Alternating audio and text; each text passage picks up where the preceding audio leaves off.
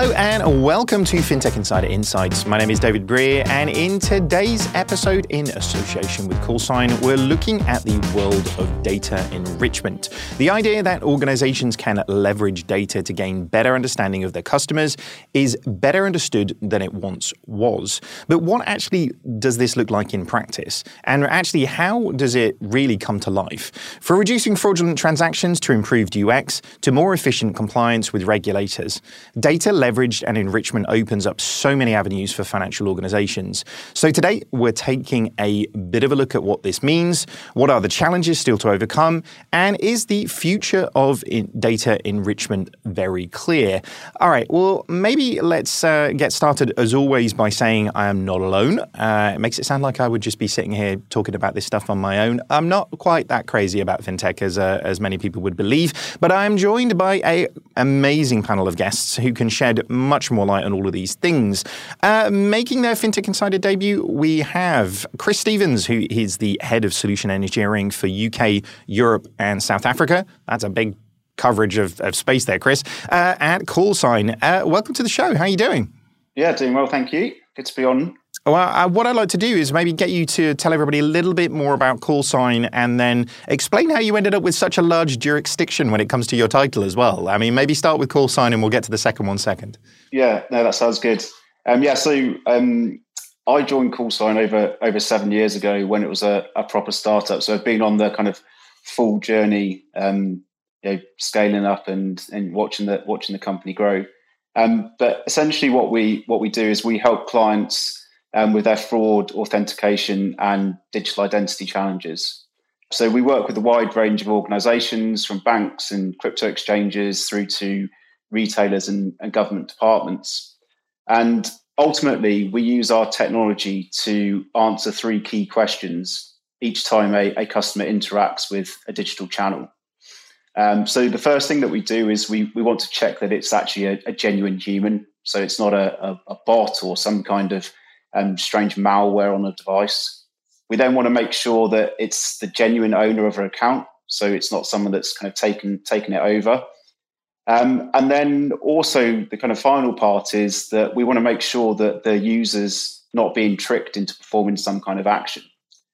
And so by answering these three questions, what we found is that it's a very effective way at preventing lots of different types of kind of attack vectors that we see out in the market. And obviously, they kind of constantly evolve, but by kind of following those three principles, it gives a kind of upper hand against the fraudsters.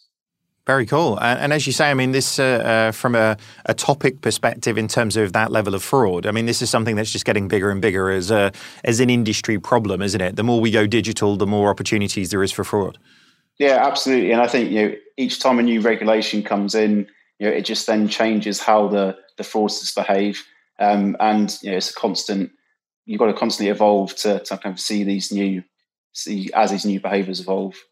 Yeah, there is nothing as innovative as fraudsters, is there? It really is. I mean, we'd all be out of a job if we could out-innovate them, but they're pretty wiry, aren't they, in that sense? But we'll talk about that a lot more as the show goes on. So thank you very much for joining us.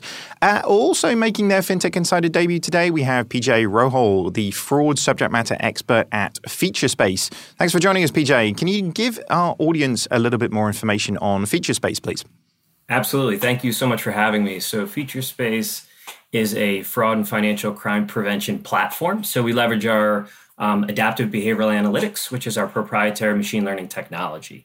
So it's kind of a mouthful, but basically we use really, really smart data science technology to solve some of the hardest fraud and financial crime problems in the market. So we work with financial institutions, payment processors, merchant acquirers across the globe. And we focus pretty heavily on the transaction, so the monetary and non-monetary information. We can partner with authentication solutions like CallSign. We have very complementary technology. So it's really excited to be here and chat with you guys today. Very cool. How'd you get into the fraud space? I'm guessing this is not an industry that you do a lot of fraud, therefore you get into the fraud space. Is there a more legitimate way of getting into the industry potentially? There is. I mean, I fell backwards into it, though. I studied finance and started out more in an operations fraud investigator role, and then I kind of worked my way up through there. It's one of those things I didn't study it in school. It's the career path. People come from lots of different areas to get in fraud prevention and financial crime management, but it's an awesome industry in the sense that it is always changing. You are continually evolving and learning different technology, different trends. And I love that I did fall into it. Yeah, well, I say this a number of times a day. We are very lucky to work in financial services at the period that we are, aren't we? It's definitely the most fascinating that I think it's been. So, all right. Well, and last but very much not by least there in that sense, making a very welcome return to the show, Livia Benisti, who is the Global Head of Business AML at Banking Circle. Welcome back to the show. How you been? Thanks, David. I'm doing well. Thanks for having me. It's good to have you back. For anybody who doesn't remember, tell us a little bit more about Banking Circle. Sure. Banking Circle is a financial infrastructure platform, and we offer faster and more inexpensive cross-border payments to banks and other payment service providers. Very, very cool. Busy times on that front as well, eh? Very busy. Very, very busy. It's nice though. Again, ending out Q1, there's some lots of fun to be had in that sense, isn't there? And as you say, from a client perspective, this is a problem that so many organizations are facing into, eh? It is a huge problem, and it's been fun trying to scale a team whilst trying to solve it. I think Q1 with the Russia and Ukraine sanctions for the head of AML made solving that problem a little bit more challenging. So it's always something new, something fun to try and tackle. Yeah, there's always a pull on talent somewhere, isn't there, for sure? All right, guys. Well, I mean, we could chat, I think, literally for hours on this subject matter in one form or another. But maybe if we kind of get going by trying to set the scene a little bit for how things really looked in 2022. I mean, firstly, Christopher, should we maybe start with you? Can you define the term data enrichment? Because it kind of feels like I've heard lots of different definitions, but just to get us all on the same page, do you want to get us going? Yeah, no, that sounds good. I mean, so for me, data enrichment is all about getting a better understanding of an action that a user's performing. So, when assessing risk, it should be based on not just what the customer is doing, but how and why they're doing it. So, without enrichment, you might just be looking at actions in isolation. So you might be looking at abnormal spending patterns, for example. So is it a high transaction amount to a new beneficiary at a strange time of day? That might be an element of risk. But with data enrichment, you're able to get much more kind of contextual information around that action to actually understand, is it the actual customer? And also, are they being tricked into performing something?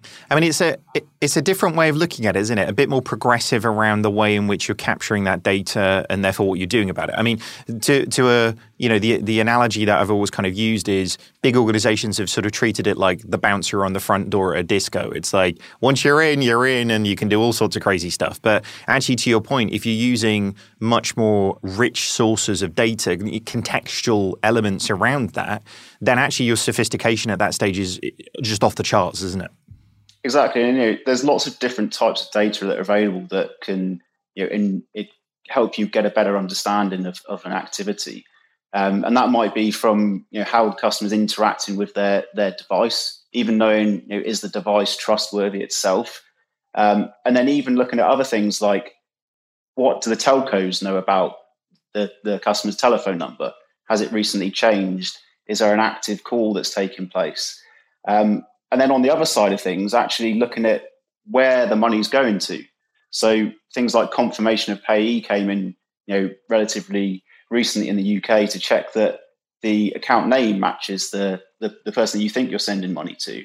And then you take that to the kind of crypto world, and suddenly you're able to assess, okay, I'm sending this money to this crypto wallet. Is there an element of risk associated with that?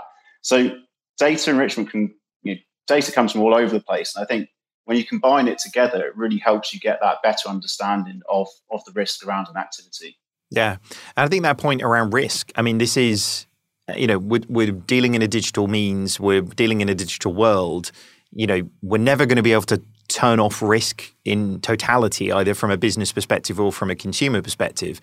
But we can definitely limit the exposure to that by being a lot more intelligent about how we manage these situations, can't we?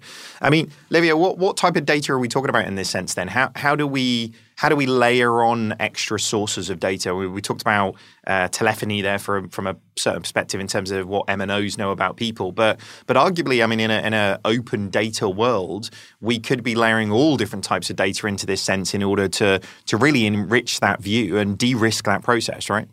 Yeah, absolutely. I think it's been really interesting watching more data enrichment companies coming in. I think it started really focused on fraud. And I don't envy heads of fraud in financial institutions who are having to deal with transactions at the moment they take place.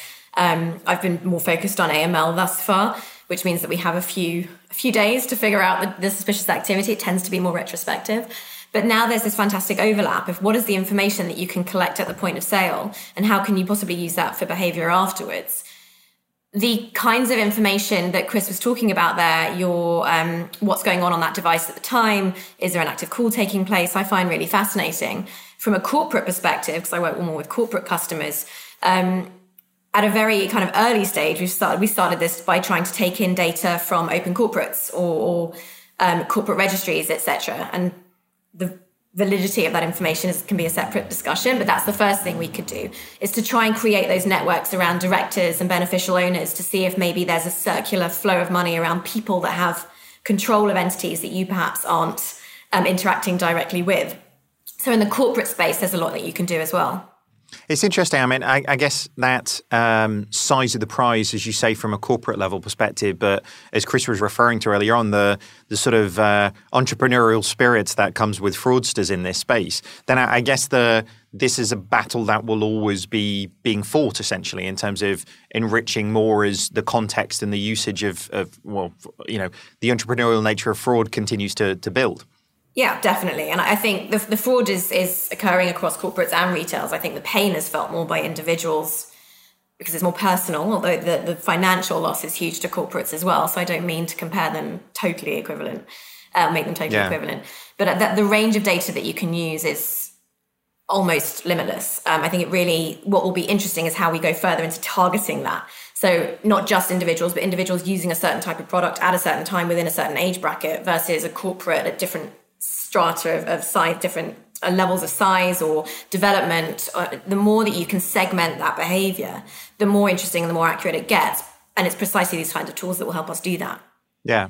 And I guess, PJ, like the level of sophistication we're talking about here, I mean, some of this sounds sort of, future gazing a little bit in terms of the crystal ball of what we could do. But where are we at from a reality of the industry perspective? Because I guess, Livia's talked about some of the corporates.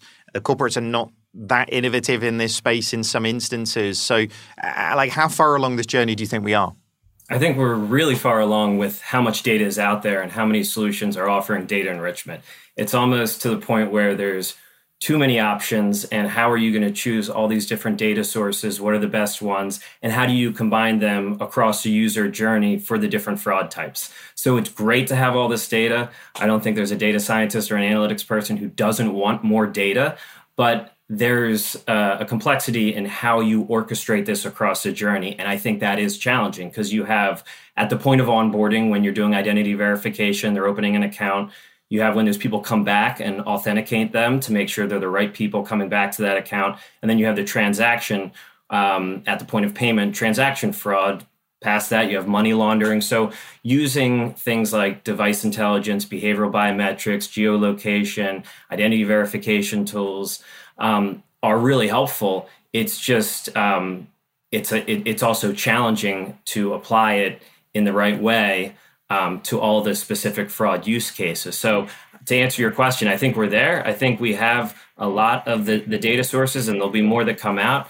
It's just kind of being able to harness that data and use those signals in the most appropriate way. I think it's also important. We've been talking about external data mostly, and there's also that internal data piece. We tend to we're skipping ahead a little bit, whereby we're focused on everything that we can get from the outside. I think the first thing to do is to get your internal data straight and see what you can gather from within your own organization, because if you don't get that right, you're not going to use that external data well, or you might just be skipping ahead a little bit. So I think that was a point worth mentioning. Yeah, I mean, I'm a computer science grad, the difference between data and information was like at least a semester worth of classes. Do you know what I mean? So I mean, are we, to your point, Livia? I mean, my experience with big corporates is it's like Aladdin's cave. Do you know what I mean? It's like there's a lot of riches in there, but nobody's allowed in there at pain of death. Using these things to help people make better decisions in order to create better outcomes for the customer and outcome for the business. Is that the step that we're not quite at then, PJ? Because you say, I think there's a wealth of data sources, there's a wealth of enrichment potentials that are out there. But unless it fundamentally starts changing the way in which your business is changing their decision-making process, whether that's, literally people get together with the data and make a decision, or whether that's the automation of that to change the outcomes in real time for customers, is that the leap that we haven't quite made then? Yeah, I think it varies by institution too. So some are probably harnessing the data well, are orchestrating it across the user journey, and it's coming up with good decisions and outcomes. And everyone, even those, are going to have challenges and always trying to bring in different data sources, tweak things. And some are really early on in the journey. So it's going to probably depend on organization, industry, how well you're utilizing this. All this data isn't external data isn't free. So, it costs money. So you got to balance that in there. But to Livia's point, you're exactly right. Especially if you have data at your access, it is free. When we talk with FIs and looking at the transactions they have, the non-monetary account changes, let's use all that. Let's use that data. Let's bring that into our models and understand those signals, because they can be really helpful and can get you a certain part of the way. But it's great that you have external data sources too, where you can kind of mix and match and use different signals that can indicate different types of behavior, like the behavioral biometrics and analyzing how a computer or how a person interacts with a computer or a device. That's going to give you different signals than analyzing their transaction information. And you can use the power of both of those.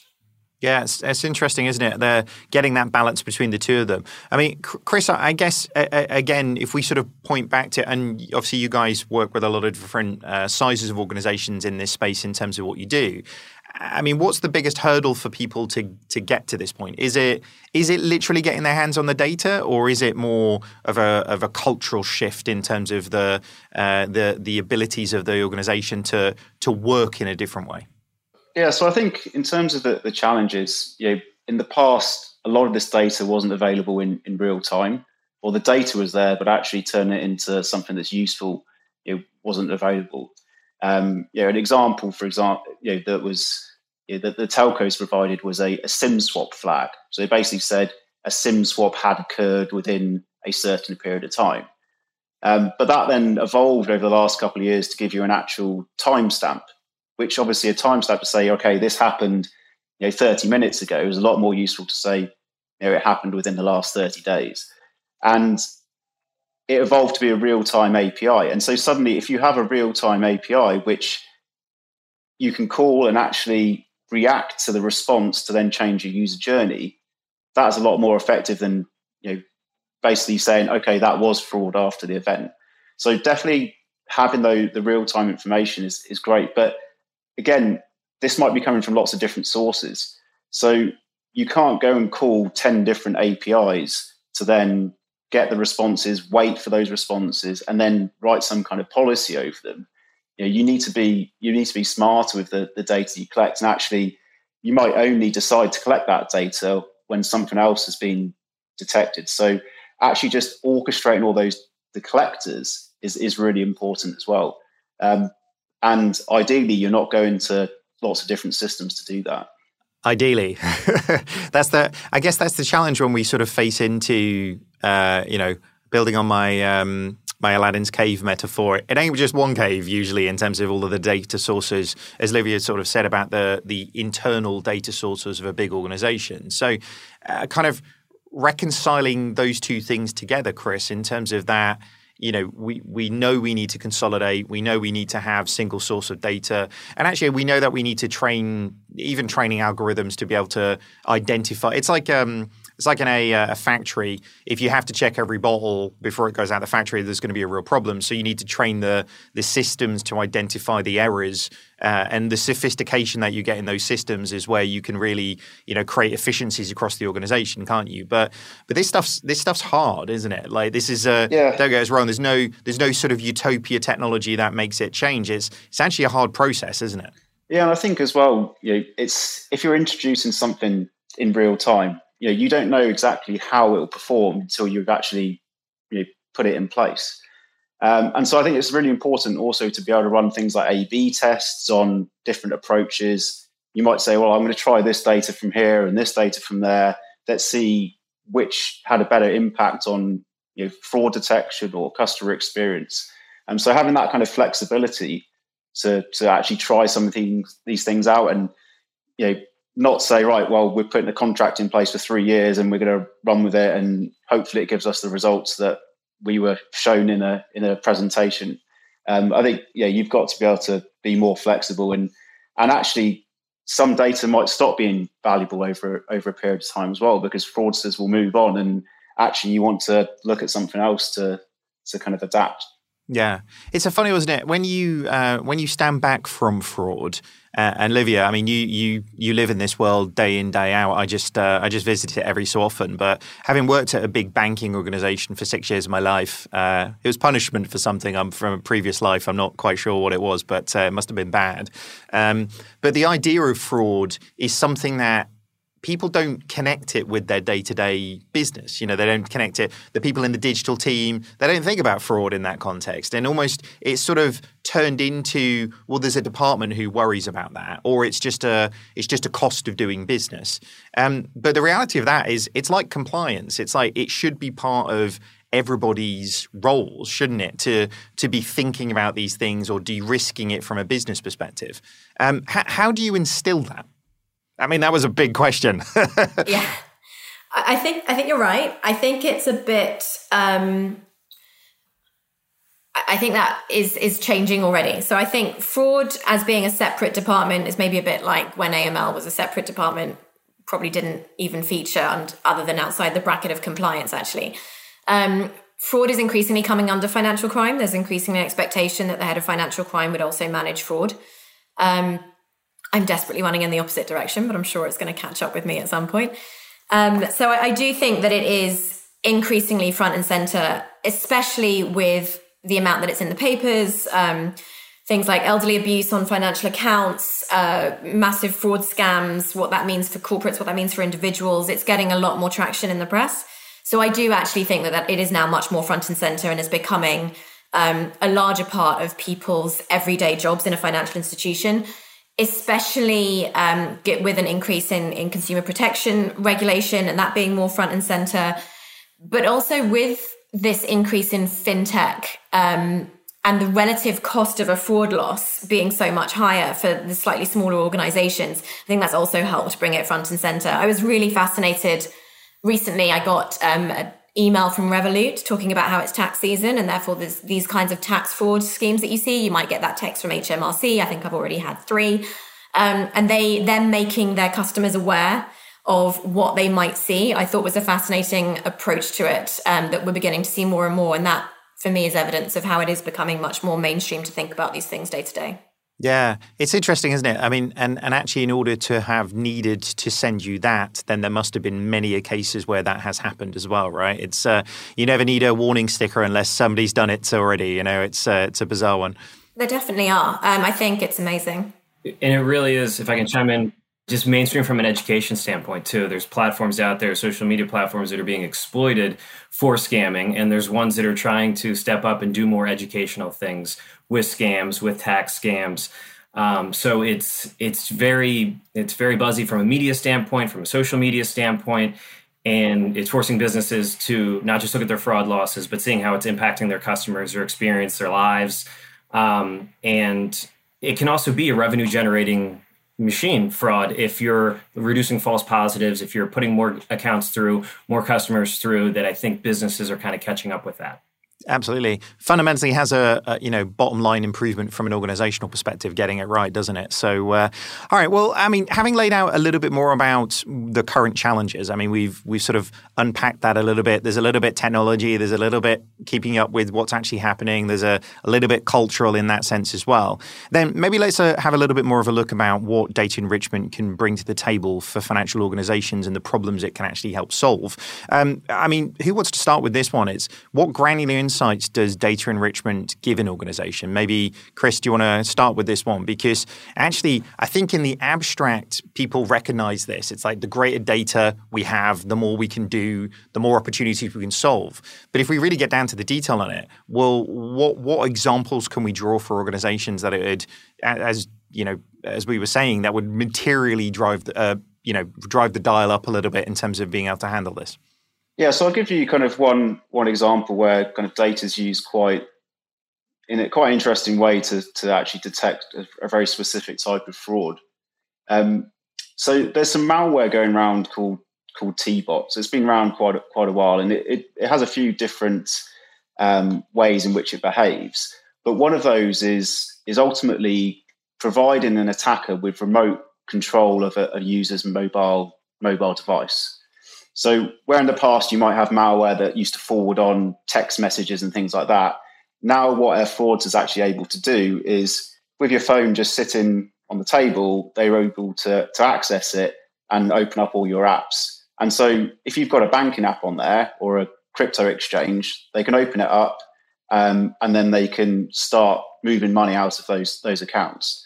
So it's a pretty terrifying kind of fraud if that was to happen to your phone, right? But this is where actually analysing some of the sensors helps you to detect when it isn't actually a genuine user operating the device. So if I'm kind of tapping away on my phone, typing numbers or swiping across the screen, movement is picked up in the gyroscope and the accelerometer. So these are the kind of movement sensors that, when you rotate your phone, the screen rotates, or if you're driving along, you can see that the car's moving at 40 miles an hour, right? So they're very sensitive and they pick up these subtle movements. So if a banking app is being controlled and it looks like someone's tapping away on a screen and moving and pressing buttons, but you don't see the corresponding movement in those sensors, then straight away you can see, well, this isn't actually a human driving this.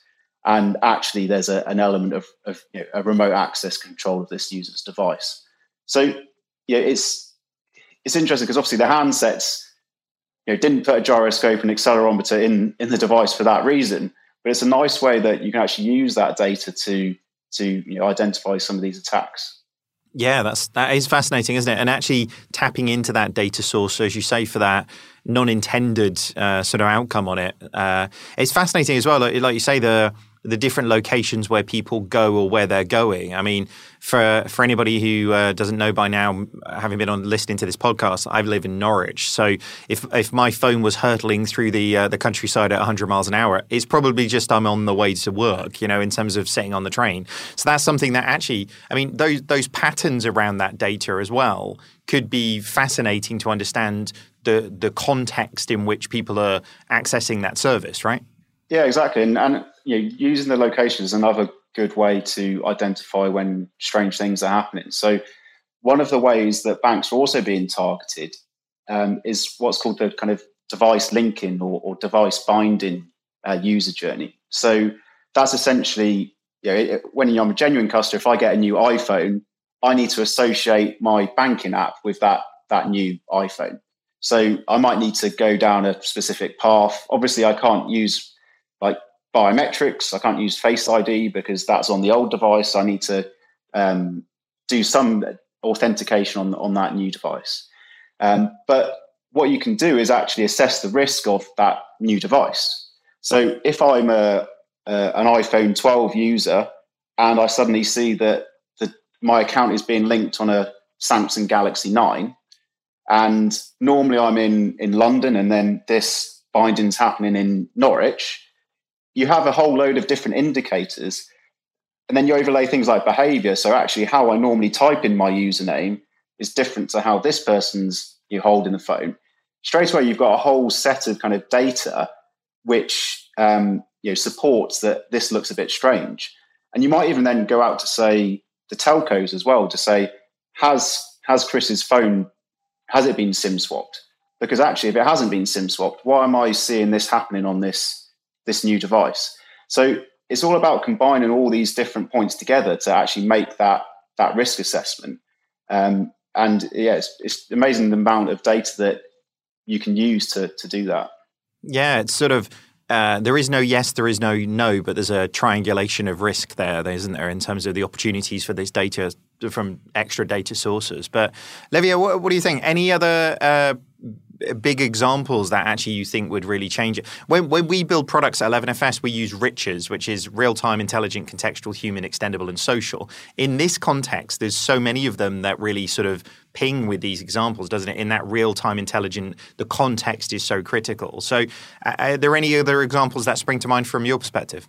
I have to be honest, I'm finding this absolutely fascinating because for the past few years, my focus has been on PSPs banking other corporates and small merchants and not the retail space. And there's so much you can do in the retail space. And I'm sure there is in corporate, but my mind is sort of just following where Chris went. I'm just absolutely fascinated by it. I'm sort of geeking out because there's stuff in here that I haven't heard about before. Maybe I shouldn't be holding my hands up to that, but it just isn't my space. So I'm absolutely loving hearing that. It's an environment where we all learn. Nobody knows all the answers. Chris doesn't know everything about everything. He's very smart, but there's things we can teach him too, I'm sure. So I guess, PJ, I mean, you must see this in various different guises with the organizations that you work with as well. So any other killer examples? Yeah, for sure. And it kind of goes back to what I talked about before with monetary transaction data and non-monetary profile changes, beneficiary, phone number, address. All that is usually information the financial institution has and can be very helpful to develop behavioral profiles around that transaction information. So you get a lot of good intelligence and insight in developing behavioral profiles and risky attributes in the transaction setting. Then you marry in the digital, the IP, the geolocation, the behavioral biometrics. That can be great contextual information on top of that. And it's really at different points in the journey. So the transaction, obviously at the end, but authentication when that user's logging into the bank account, that's at a different point. So if you can marry that data together, bring different insights, different signals, that's ideal. Yeah, super powerful, isn't it? I mean, Livia, before we wrap up this section, any other thoughts on there? Because I've learned my lesson. Don't let Chris go first. Basically, is the point on the next round. But any other closing thoughts? Yeah, he does keep knocking it out of the park with the answers. So I think listening to Chris and hearing about the kind of personal behavior things, that's the bit that's maybe less relevant for me from a corporate perspective, other than the person who's maybe making the instruction on the account, but it would be in a slightly different setting. I think having made the internal data point earlier, if I go back to the external data, actually, if you're working with corporates, things like when to expect certain flows of transactions. So if you're working with gambling merchants, as an example, and the World Cup's on, when should you expect to start seeing a kind of peak in bets being made? Or if there's an England game going on, for example, and we're at a draw and it looks like, I'm not even going to try and pretend that I know any of the players on the England team anymore. I used to be very into it, moved to America, ruined it for me. But that kind of thing. Or at Christmas, for example, so Banking Circle has a huge platform of e-commerce merchants. And we definitely expect Black Friday, Singles Day, Cyber Monday. We need the whole team in, especially for something like sanction screening, because we know there's going to be a huge spike. So being able to plan around that so that you're not assessing behavior across an expectation of constant flow, but that you know when to expect certain peaks and troughs, and you don't suddenly get a spike of alerts telling you that volume and value have gone through the roof, which is the traditional transaction monitoring rules, unfortunately. You can actually avoid those false positives as well. Yeah, I think, Livia, as well, I mean, that's definitely true in the fraud world as well, in terms of that kind of seasonal element and how the fraud MOs change. So I know last summer when you had Euro 2020 on, you had a load of scams around fake tickets that were out there. But obviously, no one's going to buy a fake ticket once the finals happened. And then, we saw all the kind of fake vaccine texts and all that kind of stuff. So I think you're right. You have these kind of seasonal things, and you should have those fraud strategies in place that look at the external events to actually inform how you want to set your controls up. I think it's a great point. I'll just jump in here too, because we work with TSIS and we did a whole case study around COVID and the change in behavior, online, digital, kind of how that shifted, and being able to you can develop behavioral profiles on that so your models and analytics adjust as consumer behavior changes. So you mentioned peak, Christmas time. There's all kinds of different seasonal things that you can plan for in your analytics. And it's right there in the transaction information for you to access. So I think that's a really good point. Thank you for bringing that up. Well, then, as you say, I mean, as all of you are agreeing, this is a shifting, evolving thing. Your model is not static. Fraud is not static. The vectors that people use to attack things are not static. So keeping on top of those trends, keeping ahead of that stuff is super duper important. Unfortunately, that brings us to the end of this part of the show, though. We're going to have a quick break and hear from our sponsors. Back with you shortly. CallSign makes digital life smoother and safer by helping organizations establish and preserve digital trust so people can get on with their digital lives. The first true representation of identity online, CallSign positively identifies users by their unique characteristics, replicating real-life recognition signals with AI models. The only solution to identify people across every journey, channel, and brand, CallSign makes digital identification seamless and secure, helping drive business growth. Find out more at callsign.com. Did you know 40% of Australian fintechs are leaders on the global stage? Whether it's simplifying global banking, buy now, pay later, or smart tech for insurance providers, many brilliant ideas developed in Australia are winning in foreign markets. Isn't it time you got involved? Learn how Australian fintechs can power your business today. Visit shinewithaustralia.gov.au/fintech. Okie dokie. All right. Well, let's move on from the present day and look at how things are really changing in the market and what will come next. It's always good for a little bit of future gazing, isn't it? What does the future of data enrichment look like, do you guys think? I mean, where are we going to go next? Is this more of more? Are we going to see greater data sense, greater sophistication, more real-time intelligence around that? I'm learning from a lesson here. Chris, you're going last. Livia, what do you think? Where are we going with this? Is this an industry trend change? Yeah, I definitely think so. And I think that point that I made at the beginning around some of these things, obviously not all of them and not to the level of sophistication that we have now, have been thought of as key indicators for fraud and at the point of sale. And certainly in my area, I'm beginning to see it catch up on the AML side of things as well. And seeing that movement over is a key part of how I see transaction monitoring going forward, that ability to take in external data and use it to assess what normal looks like, to segment your customer base better. I think it's the absolute only way forward. There isn't an option. We can't keep on going the way we have, especially with AML transaction monitoring. It's highly, highly flawed. Yeah. So the use of data in the sense is a definite. I think how it happens, the ability of companies to take this on is the same age-old issue that we keep on talking about every time I get on a webinar about AI and monitoring and everything. If the data's crap and if you haven't got it organized, you're not going to be able to use it. And that's the first thing.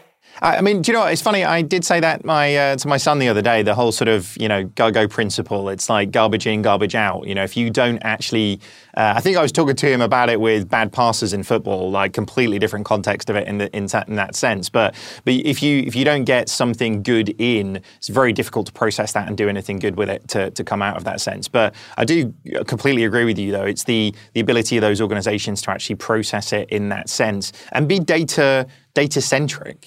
If you are really an insights, a data-centric organization, I think the business works in a fundamentally different way. Yeah, I think what we've seen is companies desperately trying to be more data-driven in their AML and forgetting that point that if you're going to pull in internal data from everywhere else, you need to build it from the ground up in a joint way from the beginning. You can't segregate off treasury and payments and your SWIFT and your domestic and your AML and your compliance. It has to all come together.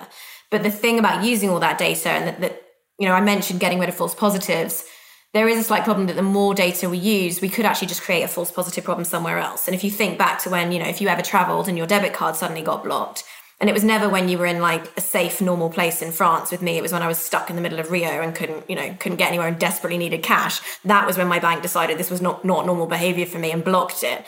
If we start to get too many data points, are we actually creating a false positive problem somewhere else? I think that's a possibility for the future as well. Yeah, and where does that sit? Where does that sit in a context problem? Is it a business problem or is it a customer problem? And actually how you surface that to people is, ultimately creating a great experience or creating a real pain in the butt for you when you're trying to get a drink in Rio or something. But what do you think, Chris? Is this are we on a trajectory now of creating an industry that is much more data-led, do you think?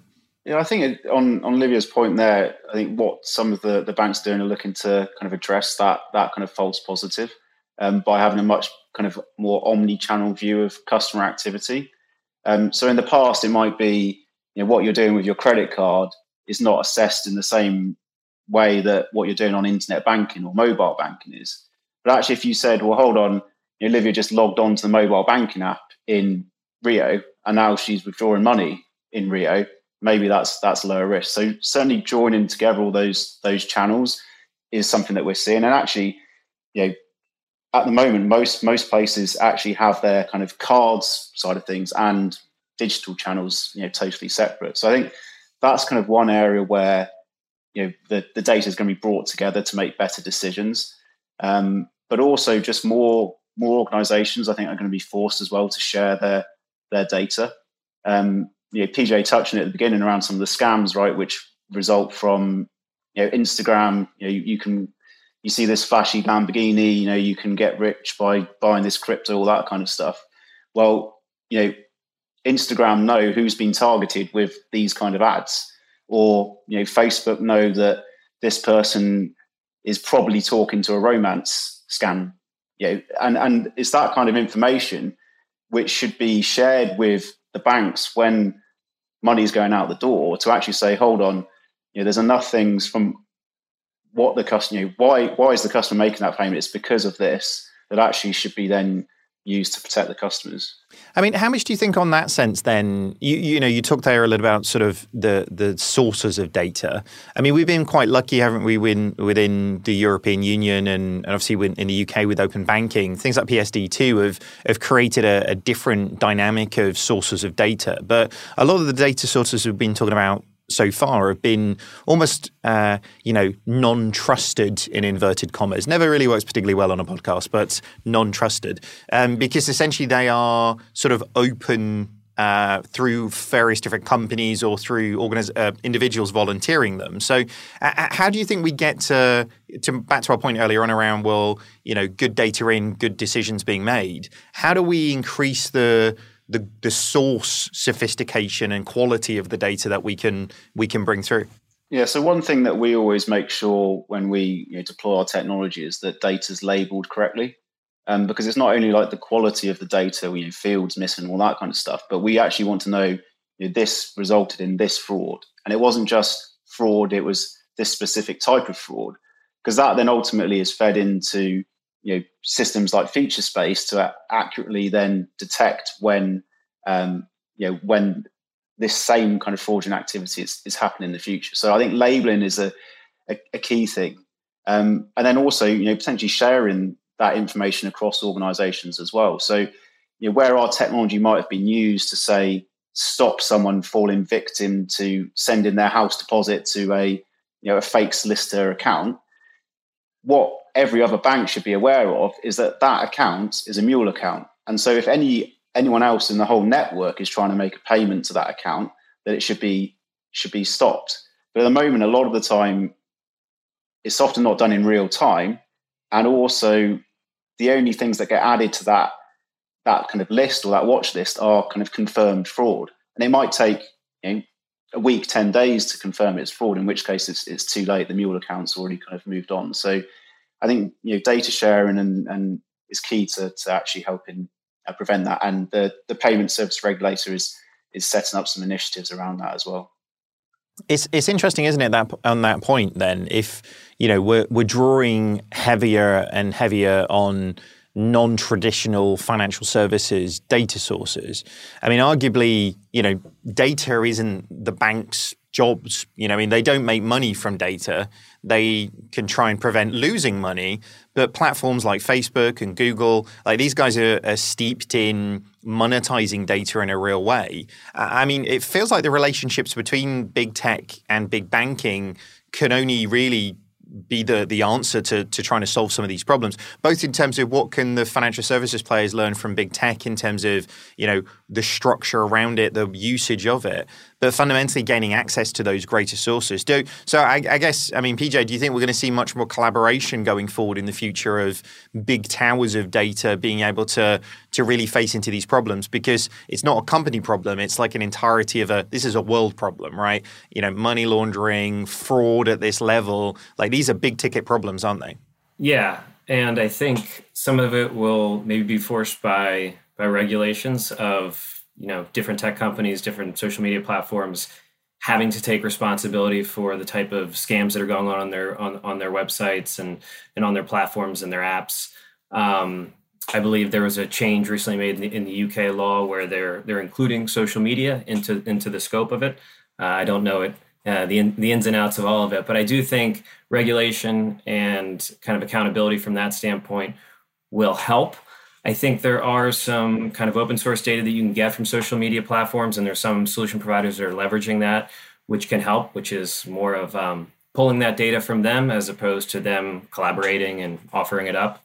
But I do think, especially when you look at scams, it's such a multifaceted problem, starting with educating the consumer not to do certain things, or the single point of failure. But then when it comes from a technology standpoint, it's not just the banks, not just the fraud teams in the banks, it's social media platforms, it's lots of different types of companies that can play a role in ultimately the scam not happening and this person not losing life-changing amounts of money. So just from a societal issue, to your point, it's important to move down that direction. It's just from a realistic standpoint, regulations and things like that, I think, are what will kind of push some of the players that are not losing money like the banks are in these transactions, because otherwise they don't have as much incentive to do that. This has been fascinating. As Livia said, I think we could have been talking about this for the next 4 hours as a setup. But we are going to have to close this out, I'm afraid. I'm going to put you guys on the spot because we haven't even prepped you for this question in any way, shape, or form. But looking forward, we've talked here about technology, about regulation, about the outcomes for customers, the change of culture within big organizations to do it. Where do you guys think we're going to get in 5 years' time in this? Because actually, with all of this acceleration, there is so much opportunity. So, Olivia, where do you think we're going to? What is your hope for the industry in this sense 5 years from now? And do you know what? We'll come back in 5 years and record another podcast and see whether it comes true or not. So you better be accurate right now. My biggest hope is that I'm not still working in AML. But other than that, I'd be happy to come back and see if I can comment on it in 5 years' time. My hope for it would be that transaction monitoring is fueled by this kind of data that can help us make more accurate decisions faster and hopefully in an automated way. 1% of false 1% of true hits is a ridiculous statistic that changes for your organization, but is just not good enough. So I'm sure that monitoring of behavior will be fueled by more of this kinds of data. We can do it more in real time. We can do it more accurately. And then the ability to network that data as well across other financial institutions is probably my real hope. Versus something that I'm sure is going to happen. And that's, to Chris's point, is about data sharing across financial institutions, across regulators, and across national crime units, so that we can actually see where these networks really sit, because nothing takes place within an organization. I think that's less likely and will take a longer period of time, rather than just implementing better data into our systems, which should absolutely happen. Okay. All right. PJ, what do you reckon? What's your hope for the industry in 5 years' time? Yeah, I would say to harness the data. I think, start internally. What do you have? Because there's a lot there across online banking, cards, originations, AML and fraud. So harnessing all those different data sources and being more efficient across each of those traditionally siloed organizations within the organization. And then external data, it's harnessing it as well, because you can look at vendors out there. There's loads doing device ID and behavioral biometrics, and you can evaluate the value of each of those. But what does that mean for you? Which ones are going to be useful to you for your unique fraud cases, and how do you put that into a business case where it makes sense to bring it in? So I think there's loads of data out there. Harnessing it is one of the most important things over the next 5 years. Completely agree. Chris, what do you reckon? What's the hope? What's the wish? Where are we going to get to in 5 years? Well, I think the first wish is that actually, as a population, we become a lot more clued up to scams and how they happen, and what to trust and who to trust, and have that kind of educational piece, and almost have that awareness when you're modules in school or whatever to understand that you can't necessarily trust everything that you're when someone calls you up out of the blue, right? So I think there's that kind of educational piece, but then also at every side of financial transaction there's a beneficiary, and if you make it as hard as possible to actually create these mule accounts to get money out the door, close that side of things as well, that actually it then becomes such a hard target that fraudsters kind of move away. But ultimately there's always going to be new things that are introduced, like some of the bounce back loans and all these other things that were introduced through the pandemic, right? We've seen how much they've been abused. Just hopefully people are kind of aware of when they introduce new products or capabilities that they have that they have that assessment up front to understand, okay, this is how they might be abused if I introduce this. Yeah. I mean, that education point I think is absolutely spot on. So much of this is letting people know what they should and shouldn't expect from an industry. But I think we all agree, I think with what everybody's saying is this is evolving continually. The fight on this as an industry is evolving continually, and the weaponry we have to fight it is continually evolving, but equally so are the bad guys. So staying ahead of that is going to be super duper important. All right, guys, though, we have definitely run out of time. Thank you so much for listening, everybody. That does wrap up the discussion for today. Thank you so much for joining us. Where can people learn a little bit more about you and your companies? Starting with you, Livia. LinkedIn and Twitter, or the Banking Circle website. Very good. What's the domain for Banking Circle website? bankingcircle.com. There you go. Nice and easy. All right. PJ, where can people learn a little bit more about you and your company? Yeah, featurespace.com, LinkedIn. I have a website on the side called About Fraud, which is a side project I do. Any of those are great. Fantastic. And Chris, where can people learn a little bit more about you and Callsign? Yeah, head over to callsign.com and request a demo, and I'm happy to kind of walk you through what we're doing. Very, very good. As for me, you can find me lurking predominantly on LinkedIn these days, so I look forward to speaking to you there. Thank you so much for listening. If you have liked what you've heard, then subscribe to this podcast, and don't forget to leave us a review. It makes it super duper easy for other people to find the show. As always, if you want to join the conversation, you can find us on pretty much every social media channel at this stage. Just search for 11FS or FinTech Insider, or if you really want to, you can email us our podcasts at 11fs.com. Thank you very much for listening, everybody. Goodbye.